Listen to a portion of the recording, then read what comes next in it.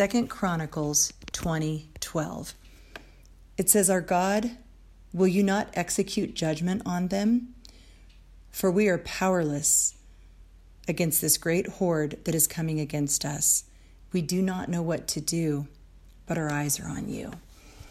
If you don't have that scripture memorized, today's the day. The last part, we do not know what to do, but our eyes are on you. I have prayed that so many times to the Lord. In this situation, it was King Jehoshaphat, and he had been given word that Edom was coming to destroy them. He was afraid. I love this in verse 3 of 2 Chronicles chapter 20, verse 3. Jehoshaphat was afraid, and he set his face to seek the Lord. Sometimes when we're scared, we get so caught up in the oh-no's and if-onlys and what-ifs that we forget to set our face to the Lord. He proclaimed a fast throughout all of Judah. He reminded everyone, yes, we are in danger. Yes, there is a horde of Edomites coming upon us. Or they were actually, to be specific, they were the Moabites, the Ammonites, the Meunites, and Jehoshaphat. They were coming against him in battle. But he knew where his strength was. He knew that he could have rallied the troops and he could have tried, but he stopped. And he said, "Lord, we don't know what to do. We're outnumbered, but our eyes are on you." You ever felt like that? Like you're outnumbered? Like there's just no hope in the situation that you're in? Maybe you find yourself up against a court decision that you know is not going to go your way. Maybe it's a work situation. Maybe it's a financial situation. Maybe you're worried about some finances and not sure how you're going to come through it. Maybe it's a health issue. Whatever it is, do you not know what to do? I've been there. There have been times where I remember when my husband and I were living in Austin, Texas. We had planted a church there. We were so happy in the ministry that we were in Texas. And yet God kept drawing our hearts to come back to minister at a church in California. And my husband and I did not want to come back to California. We loved Texas. And I remember praying, "Lord, we don't know what to do, but our eyes are on you." We knew if we left the safety of our sweet little church in Texas to go back to California, that it was not going to be an easy move, that we had children. My oldest son had just graduated from college, was going into the military. My daughter was a junior in high school, and we had two younger children. And it was moving them to a place that didn't have good schools. It wasn't a good environment for our kids. We were scared. I was scared. And I remember saying, "Lord, we don't know what to do, but our eyes are on you."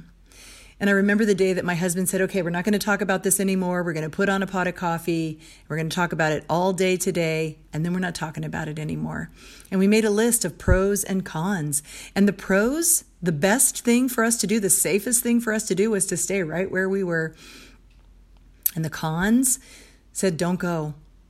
But it nudged our hearts. And we said, "Lord, we'll go if you're sending us, but we don't know what to do.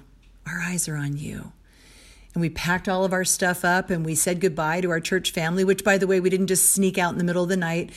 We let our church know we were considering this option, this opportunity, and we had them pray with us and for us. And it was a hard decision when we left the church in Texas to come back to California.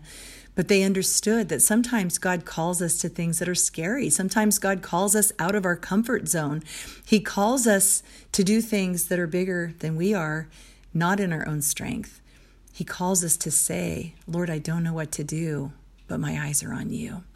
And as we drove from Texas all the way to California, everything that could go wrong went wrong. We had flat tires. We had a trailer that jackknifed and came off of the hitch. We had all kinds of things.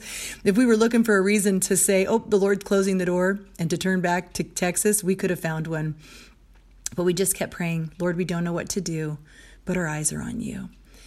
And as we pulled into the town that God was sending us, we prayed, "Lord, we don't know what to do, but our eyes are on you." And you know, that was 23 years ago that we came back to California to minister here.